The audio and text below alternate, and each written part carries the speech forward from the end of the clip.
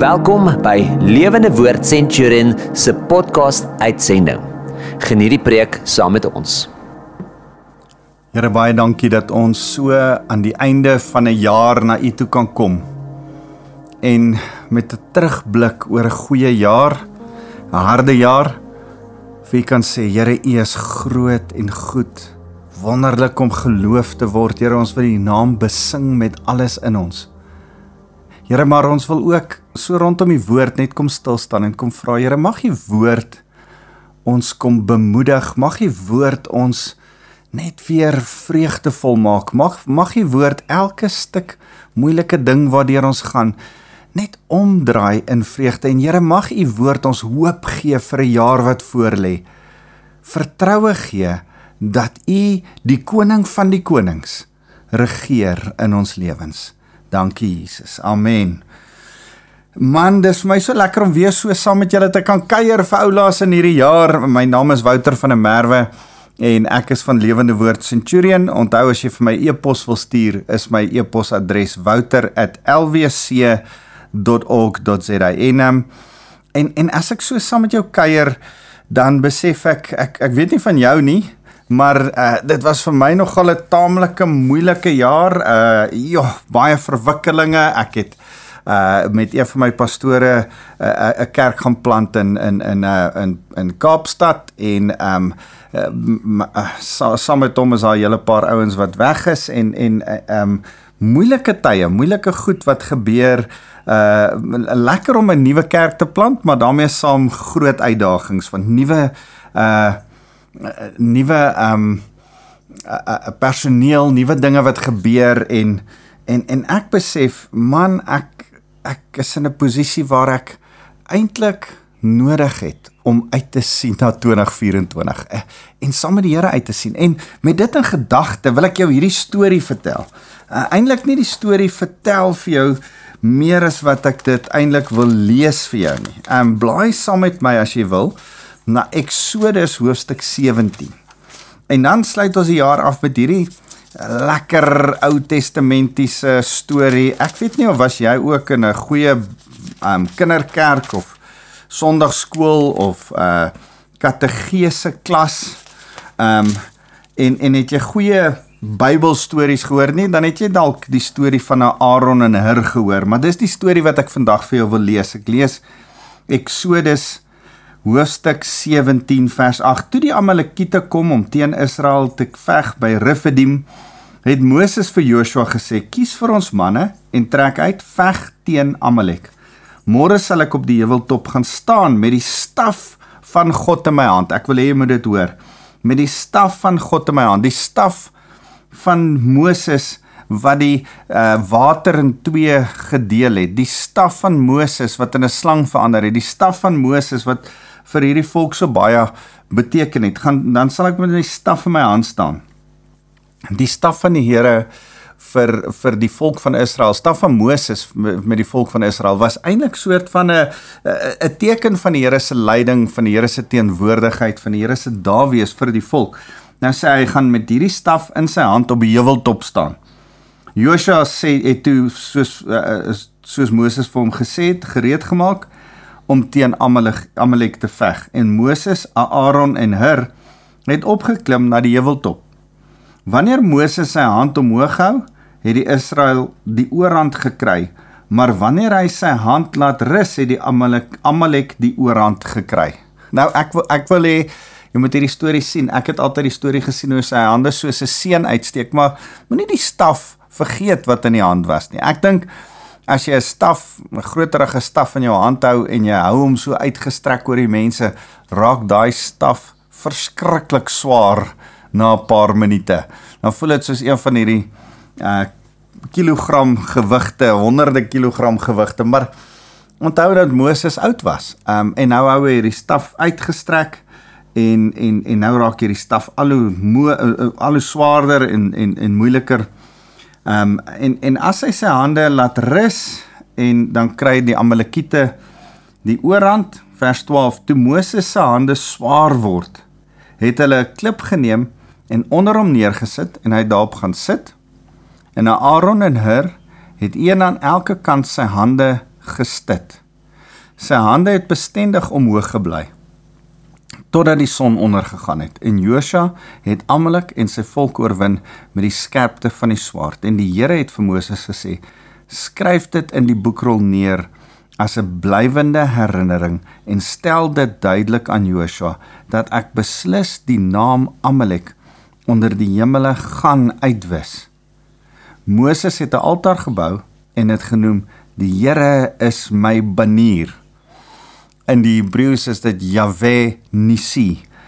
Die Here is my Banier. En hy het gesê, omdat 'n hand teen die toren van die Here was, teen die troon van die Here was, is daar oorlog vir die Here teen Amalek van geslag tot geslag. So, terwyl ek so dink aan hierdie storie aan die einde van die jaar, besef ek, ons almal was in 'n oorlog. En ons almal se hande het moeg geword en partykeer het dit gevoel of die vyand wen, en dan het ons nodig gehad dat hopelik daar vriende om ons was wat ons hande omhoog gehou het. Ek weet nie van jou nie, maar daar was by my personeellede, vriende, medepastore, familielede, my kinders, mense wat net om jou is, wat jou hande omhoog hou, my vrou wat my hande omhoog gehou het, in moeilike tye, in 'n jaar wat nogal taamlik hard was. Maar wat ek nie uit hierdie prentjie wil los nie, as jy gedink het, hierdie jaar moes jy ook veg, en dalk was daar vir jou geveg, Joshua, Jesus het vir jou geveg, maar dit het vir jou gevoel asof daar party battles is wat jy verloor in hierdie jaar. En miskien wonder jy, ek wonder wanneer het ek my hande laat sak en wanneer het ek my hande laat opstaan.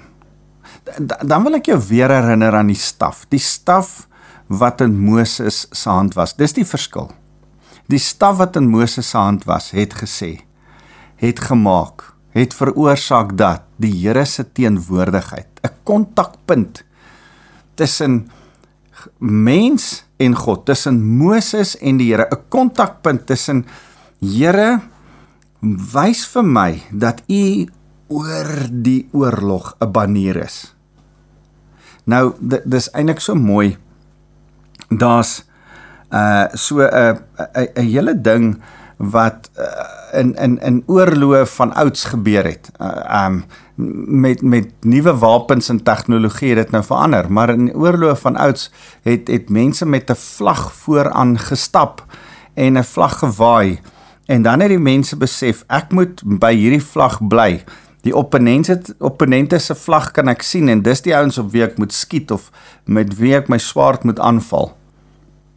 Maar dan in die harwar van oorlog en beskruit wolke en bloed en modder en stof, was daar altyd 'n trompet of 'n ding, en dan het jy altyd gesoek vir die banier wat opgelig word in hierdie harwar. En daarom is daai skrif so mooi wat sê, as die vyand inkom soos 'n vloed, sal die Gees van die Here 'n banier, 'n standaard, 'n vlag oprig. En dit is eintlik Jesus. Want jy sien, Moses besef dat hierdie staf in sy hand is soos 'n banier, soos 'n vlag, soos 'n oorlogsvlag wat hy oprig vir die Here. Elke keer as hy dit oplig, dan wen sy manne. Elke keer as hy dit laat sak, dan verloor sy manne. En hy besef, hoor, ek het hierdie ding eintlik opgelig gekry. En hy sê, die Here is my banier, Yahweh Nissi. En ek wil vandag met jou daaroor praat. Is die Here die banier, die standaard, die sterk toring, want toe jy kan hardloop en vlug en skuil in 2024? Was hy dit vir jou in 2023? En is hy dit vir jou in die jaar wat voorlê? Jy sien, ek dink onwillekeurig aan die feit dat ons vir mekaar gesê het so rukkie terug, dat Hooglied praat van, His banner over me is love. En dan dink ek, die liefde van die Here lei ons na hom toe. Daar was ook 'n storie met Moses, mense het gemurmureer, en toe hulle 'n koperslang op 'n kruis opgehang, en as die mense nie opgekyk het na hierdie koperslang toe nie, is hulle nie gesond gemaak van hulle wonde wat en gepik van die slang nie. En dis nodig dat ek en jy vir mekaar moet sê, ons moet opkyk na ons koperslang, na ons een wat vir ons gesterf het, Jesus Christus. Ons banier is liefde, die een wat oor ons strek. En ons moet vir mekaar vandag sê, hier aan die einde van die jaar, waaraan meet ons sukses, ons frustrasie, hoe gaan dit met ons tans? En ons moet vir mekaar sê, ons banier is Jesus, ons sukses is Jesus, ons staf in ons hand is Jesus, ons moet hom bly oplig, bly verheerlik, en daarom wil ek vir jou vra, het jy Jesus verheerlik in die afgelope jaar? Het jy hom opgelig? Was dit 'n jaar? Kan ons so 'n bietjie stoktyk doen?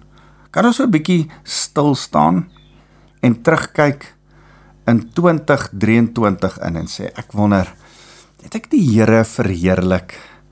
Oor die algemeen, daar was verliese, daar was kere wat ek my hand gesak het, en daar was kere wat my hande weer op was, maar in die groter battle, het ek gewen, het ek die Here verheerlik?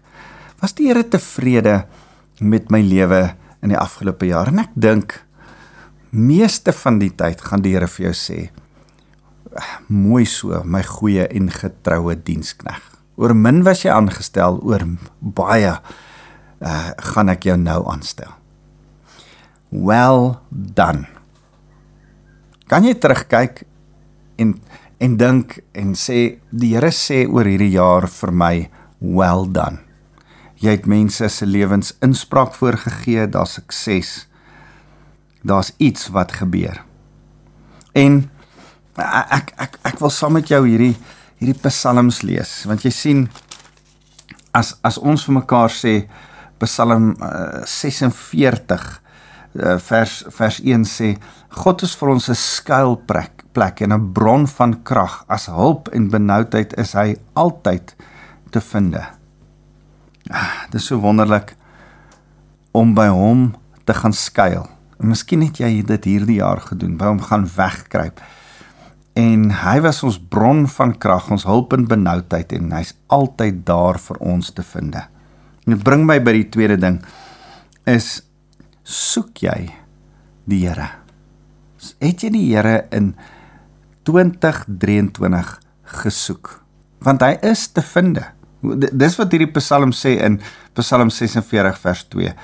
Hy sal, as jy benoud is, as dit moeilik gaan, as dit regtig taaf gaan met jou, die Here sal homself laat vind deur jou, as jy hom regtig soek, as daar 'n opregte soeke in jou hart is. Ek sal net nou vir jou terugkom na 'n ander Psalm toe, maar ek hou van die idee, en ek wil jou weer herinner aan hierdie konsep. In Psalm 25 vers 2 staan daar, dis die saak van God om diep dinge te verberg. Ek sê nou sommer my eie vertaling, ek is nie by Spreuke 25 vers 2 nie, ek sê nou my eie vertaling van die skrif. Dis die Here se werk om goed te verberg en toe te maak. Dis die saak van konings, dis die werk van konings, ek en jy, konings, regeerders saam met Jesus, om verborgenhede te gaan soek, skatte te gaan oopmaak. Dis my en jou se werk, so om in die skrif in te klim en te sê, Here, ons wil U soek, ons wil U hart soek, ons wil U wil soek, Here, ons wil soek wat U gedoen wil hê. En ek wil jou vra, het jy dit gedoen in 2023? Is dit die staf wat jy ophou? Is dit die banier? Is dit die uitrek, soos Moses daai staf uitgerek het in desperaatheid en bo sy kop gehou het en gesê, Here, ek wil, is daar 'n desperate uitroep om Jesus as banier oor jou lewe aan te kondig? Jahwe Nissi, Here, U is die banier oor my, ek soek U antwoord, ek soek U oorwinning oor my lewe in hierdie jaar wat verby was, in hierdie jaar wat voorlê. Kan ek jou aanmoedig?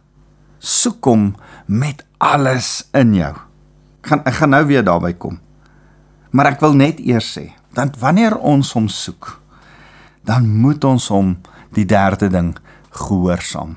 So verheerlik hom, soek hom, gehoorsaam hom. Met ander woorde, besef, ek wil hier die prentjie sien, besef dat my hele lewe gaan eintlik om die lig op hom te skyn, om hom te verheerlik, om hom goed te laat lyk. Here, hoe doen ek dit? Here, ek wil U soek, ek wil U ontdek, ek wil U in die skrif soek, ek wil U begin alles weet van U, ek wil U in gebed gaan soek. En dan, as jy dit gedoen, dan sê jy, Here, ek besef een ding om dit te doen is, ek kan nie net soek, en dan sê jy vir my sekere goed om te doen, en dan gehoorsaam ek dit nie. Here, ek wil dit graag gehoorsaam. En, laat ek gou vir jou hierdie mooi Psalm lees, Psalm 16, Psalm 60, vers 6, sê, U het aan hulle wat U vir U ontzag het, dis ek en jy, wat die Here vrees en wat vir die Here ontzag het, 'n banier gegee, waaronder hulle kan byeenkom, weg van boogskutters, veilig. Ek en jy het 'n banier. As ons hom soek, as ons hom verheerlik, as ons besef, dit gaan oor hom, dit gaan nie oor my nie, dan soek ons hom en sê, Here, verduidelik my, hoe gaan dit oor U? En dan as ons hierdie banier oplig van gehoorsaamheid en sê, Here, ek gaan gehoorsaam wees aan U. Jy sien, Moses kon gesê het, dit lyk maar seker net asof die Amalekiete wen as ek my hande laat sak. Ek weet nie of dit rarig so is nie, of hy kon sien, en hy kon rarig sien, en hy kon dit ontken, en hy kan sê, my arms is nou moeg, man, is nie so erg nie. Of hy kon met die waarheid stap, en sê, ek moet die Here gehoorsaam, en ek moet my arms oplig, as die Here die volk laat wen, as my arms omhoog is. Want jy sien, ons het 'n banier nodig, wat oor ons kop geskryf staan in 2024. Ek wil jou kom aanraai vir die jaar wat voorlê. Mag daar 'n baken oor jou lewe wees, Jahwe Nissi, Jesus my banier, God my banier. Hy staan soos 'n banier oor my geskryf. As daar moeilikheid is, as daar in die oorlog van die lewe stof en bloed en modder en warboel en ek weet nie waantoe om te gaan nie, dan hardloop ek na die Here toe, dan gaan skuil ek by hom, dan is hy vir my 'n veilige vesting, dan gaan kruip ek by hom weg, dan word sy vlag, dan word sy banier vir my 'n rallypunt, 'n punt waar ek by mekaar kan kom. Dit was 'n vlag in die oorlog gewees, en dis wat hierdie ouens gedoen het. So, ek wil jou herinner, wat sê Jesus self? Jesus sê ek lees vir jou in Johannes 16 vers 33, hy sê, in die wêreld ervaar julle swaar kry. Ek en jy gaan swaar kry. Hy sê net voor dit, ek wil met julle praat oor vrede, dat julle vrede mag vind. Hy sê, in die wêreld ervaar julle swaar kry, maar hou moed, ek het die wêreld reeds oorwin. Ek en jy staan klaar aan die wenkant. Ek en jy staan klaar met die opgeligte banier van Jesus in ons hand. Ek en jy het klaar die Aaron en die Hur, die kerk en die Heilige Gees om ons hande omhoog te hou en hierdie geveg vir 2024 te veg. Gaan dit 'n geveg wees? Jy beter weet, hier kom 'n geveg vir 2024. Daar's 'n verslaane vyand, hy's reeds verslaan, maar hy wil nie opgee nie. Hy's die moordenaar van mense, hy's die vader van leuns, hy's die een wat kom om ons aan te val. Maar Jesus, die koning van die konings, die geslagte lam, die leeu van Juda, is die banier wat oor jou geskryf staan. Ek het klaar gewen. Staan in my oorwinning vir 2024. So kan ek saam met jou in oorwinning fees vier vasmaak en sê, kom ons verheerlik hom.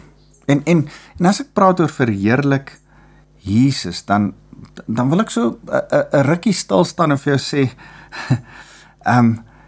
daar's iets wat ons vir mekaar sê, luister, ons kom tot bekering en dan is daar regverdigmaking. En dan stap ons 'n pad met die Here, ons noem dit heiligmaking, 'n pad wat ons die issuekies in ons lewe uitsorteer, wat ons besef, luister, ons kan nie bly soos wat ons is nie, ons kan nie net wees waar ons is nie, ons moet deel met issues in ons lewe en aangaan. En soos wat ons aangaan en deel met issues in ons lewe, dan is ons besig om die lig op Jesus te skyn. Dan is ons besig om te wys, dis eintlik hoe Jesus lyk. Dis eintlik wie Jesus is. En dan is ons besig met verheerliking. So verheerliking is eintlik daai wonderlike geleentheid om sy naam groot te maak, om die lig op hom te skyn, om te wys dat Jesus die koning van die konings is. Dis my en jou se werk. Dis waarvoor ons nog nie hemel toe is nie. Ons is hier om hierdie pad van verheerliking te stap. So almal van ons het tot bekering gekom. As jy nog nie het nie, is vandag 'n goeie dag om jou lewe vir Jesus Christus te gee. En dan stap ons 'n pad van heiligmaking. Die goeie wat ons wil doen, dit doen ons nie. Die slegte wat ons nie wil doen nie, dit doen ons, sê Paulus. Maar daar's 'n pad wat ons deur sekere goed in ons lewens werk, dit uitsorteer, dit deurwerk en dan aangaan met hierdie pad. En dan kom daar 'n tyd van verheerliking en soos wat ons lewe met Jesus wandel, verheerlik ons hom. Dis deel daarvan, om jou hande in die lig en op te steek, die staf, die banier van Jesus in die lig en op te hou en te sê, Here, U is my koning. En dan wil ek vir jou sê, dan kom daar 'n keer wat jy moet sê, Here, omdat ek U wil verheerlik, moet ek U soek. In 2024 kies ek om U te soek. Ek gaan U met my hele hart soek. Ek gaan U met my hele wese soek, Here. Ek gaan nie doen wat ek wil nie, ek gaan doen wat U wil met my hele lewe. En Here, as ek dit doen, dan vra ek dat soos wat ek U soek, ek U ook gehoorsaam. Hoor 'n bietjie wat sê hierdie mooi skrif in Jeremia. Kom ek kry gou Jeremia 33. Waar is ek nou? Jeremia 33 vers 3 is vir my so 'n mooi skrif. Hy sê, roep my aan en ek sal jou antwoord. Ek wil aan jou groot en onbegryplike dinge bekend maak wat jy nie geweet het nie. So ons het vir mekaar gesê, dis die saak van die Here, Spreuke 25 vers 2, om goed te verberg. Dis die saak van konings om dit oop te maak, te ontdek. Nou sê die Here, roep my aan, soek my en ek sal jou antwoord, sê die Here. Ek wil aan jou groot en onbegryplike dinge bekend maak wat jy nie geweet het nie. Is jy reg vir groot en onbegryplike dinge? Goed wat jy nie verstaan nie, goed wat jy nog nie geweet het nie, goed wat jy nie weet, maak nie saak hoe oud jy is nie. Die Here wil aan jou sekere nuwe dinge bekend maak. Is jy reg vir dit? In 2024. Is jy gereed om te sê, Here, hier is ek. My ore is oop, my geestelike ore is oop om te lewe, visie te kry, plan te kry, vorentoe te gaan. Here, rig vir my 'n banier, 'n vesting op. Dit is vir my so mooi dat as ek en jy hom soek, as ons na hom toe hardloop, as hy ons banier is, Psalm 18 sê, hy is 'n sterk toring in wie ek en jy skuil, 'n vesting. As daar 'n toring is, as daar 'n toring in die Ou Testament was, dan was dit in die middel van 'n dorpie of 'n stad, dan het hulle gewoonlik hierdie vesting, hierdie toring gebou, die laaste vesting waartoe almal gehardloop het. Met ander woorde, as 'n leermag jou stad aanval en hulle het kom oor die mure en dan het almal na hierdie toring toe gehardloop, wat ook die skuur was waar die kos en die water en die goed gestoor was. Gewoonlik ondeurdringbaar, sonder vensters, hierdie sterk toring waarin die hele dorp, die hele stad kon skuil. En die Here sê, ek is daai laaste vesting, ek is daai toring, ek is daai banier, ek is daai lang een wat bo al jou probleme uittoring, sê die Here. Sal jy in 2024 die toring, die vesting, die banier Jesus in jou lewe vat en sê, Here, ek het U nodig. Ek het U nodig om my te help en by te staan. Ek het U nodig om oor my lewe te troon. Dan wil ek jou uitnooi om saam met my te bid. En te sê, Here, dankie vir 'n goeie jaar. Dankie vir 'n jaar waarin ek U kon verheerlik, waarin ek U kon soek, waarin ek U kon gehoorsaam. En ek wil jou weer aanraai. Dink oor hierdie 3 woorde: verheerlik, soek, gehoorsaam. En maak 'n kommitment om vir die Here te sê, Here, in die jaar wat voorlê, gaan ek U verheerlik, ek gaan die lig op U laat skyn, ek gaan almal U laat raak sien deur my lewe, maar dan gaan ek U nog meer en meer soek, en dan gaan ek U nog meer en meer gehoorsaam, doen wat U vir my sê om te doen. Ek lees vanoggend in my stilte tyd, Matteus 25, en daai hele mooi stuk waar die Here sê, as jy my vra om, as jy vir die minste van hierdie dit gedoen het. Toe ek honger was, het jy my kos gegee. Toe ek dors was, het jy vir my, toe ek in die tronk was, het jy my besoek. Jy het my geklee. Dan sê hulle, Here, maar wanneer het ons dit gedoen? Toe sê hy, toe jy dit vir die minste van hierdie gedoen het, het jy dit vir my gedoen. Ek en jy se gehoorsaamheid lê in die doen van liefde, in die uitleef van ons Christenskap. En ek wil jou aanraai, aanbeveel, aanmoedig om in die jaar wat voorlê Jesus te gehoorsaam, want hy is die banier oor jou, soos wat Moses hom opgehou het, moet jy hom ophou. En ek wil nog met jou praat oor Aaron en Hur, vir my die teken van die kerk en die Heilige Gees, wat daar is om ons as gelowiges se hande altyd omhoog te hou, sodat ons hierdie battle kan wen waarin ons is. Kom ons bid saam. Here, dankie dat U ons 'n banier gee wat oor ons geskryf staan, Jahwe Nissi. Jesus is ons banier. Die banier, Hooglied 2 vers 4, is liefde wat oor ons geskryf staan. Here, op 'n ander plek sê God is liefde. Die banier van liefde, God staan oor ons geskryf. Here, dankie vir dit. Dankie dat dit nie oordeel nie hardheid nie 'n oorlogsgod oor ons geskryf staan nie, maar liefde oor ons geskryf staan. En Here, as dit oor ons geskryf staan, mag ons dit opkom hou in 2024. Mag ons dit oplig in 'n nuwe jaar wat vir ons voorlê. En Here, mag ons U verheerlik. Here, mag ons U soek en sê, ek wil nog weet hoe ek hierdie banier kan ophou. En dan, as U met my praat, wil ek U gehoorsaam deur, en word my gehoorsaamheid die manier hoe ek hierdie banier ophou. En Here, daarom dank ek U vir boetas en sissas, medegelowiges, bure, kollegas, vriende, familie, wat my hande omhoog hou.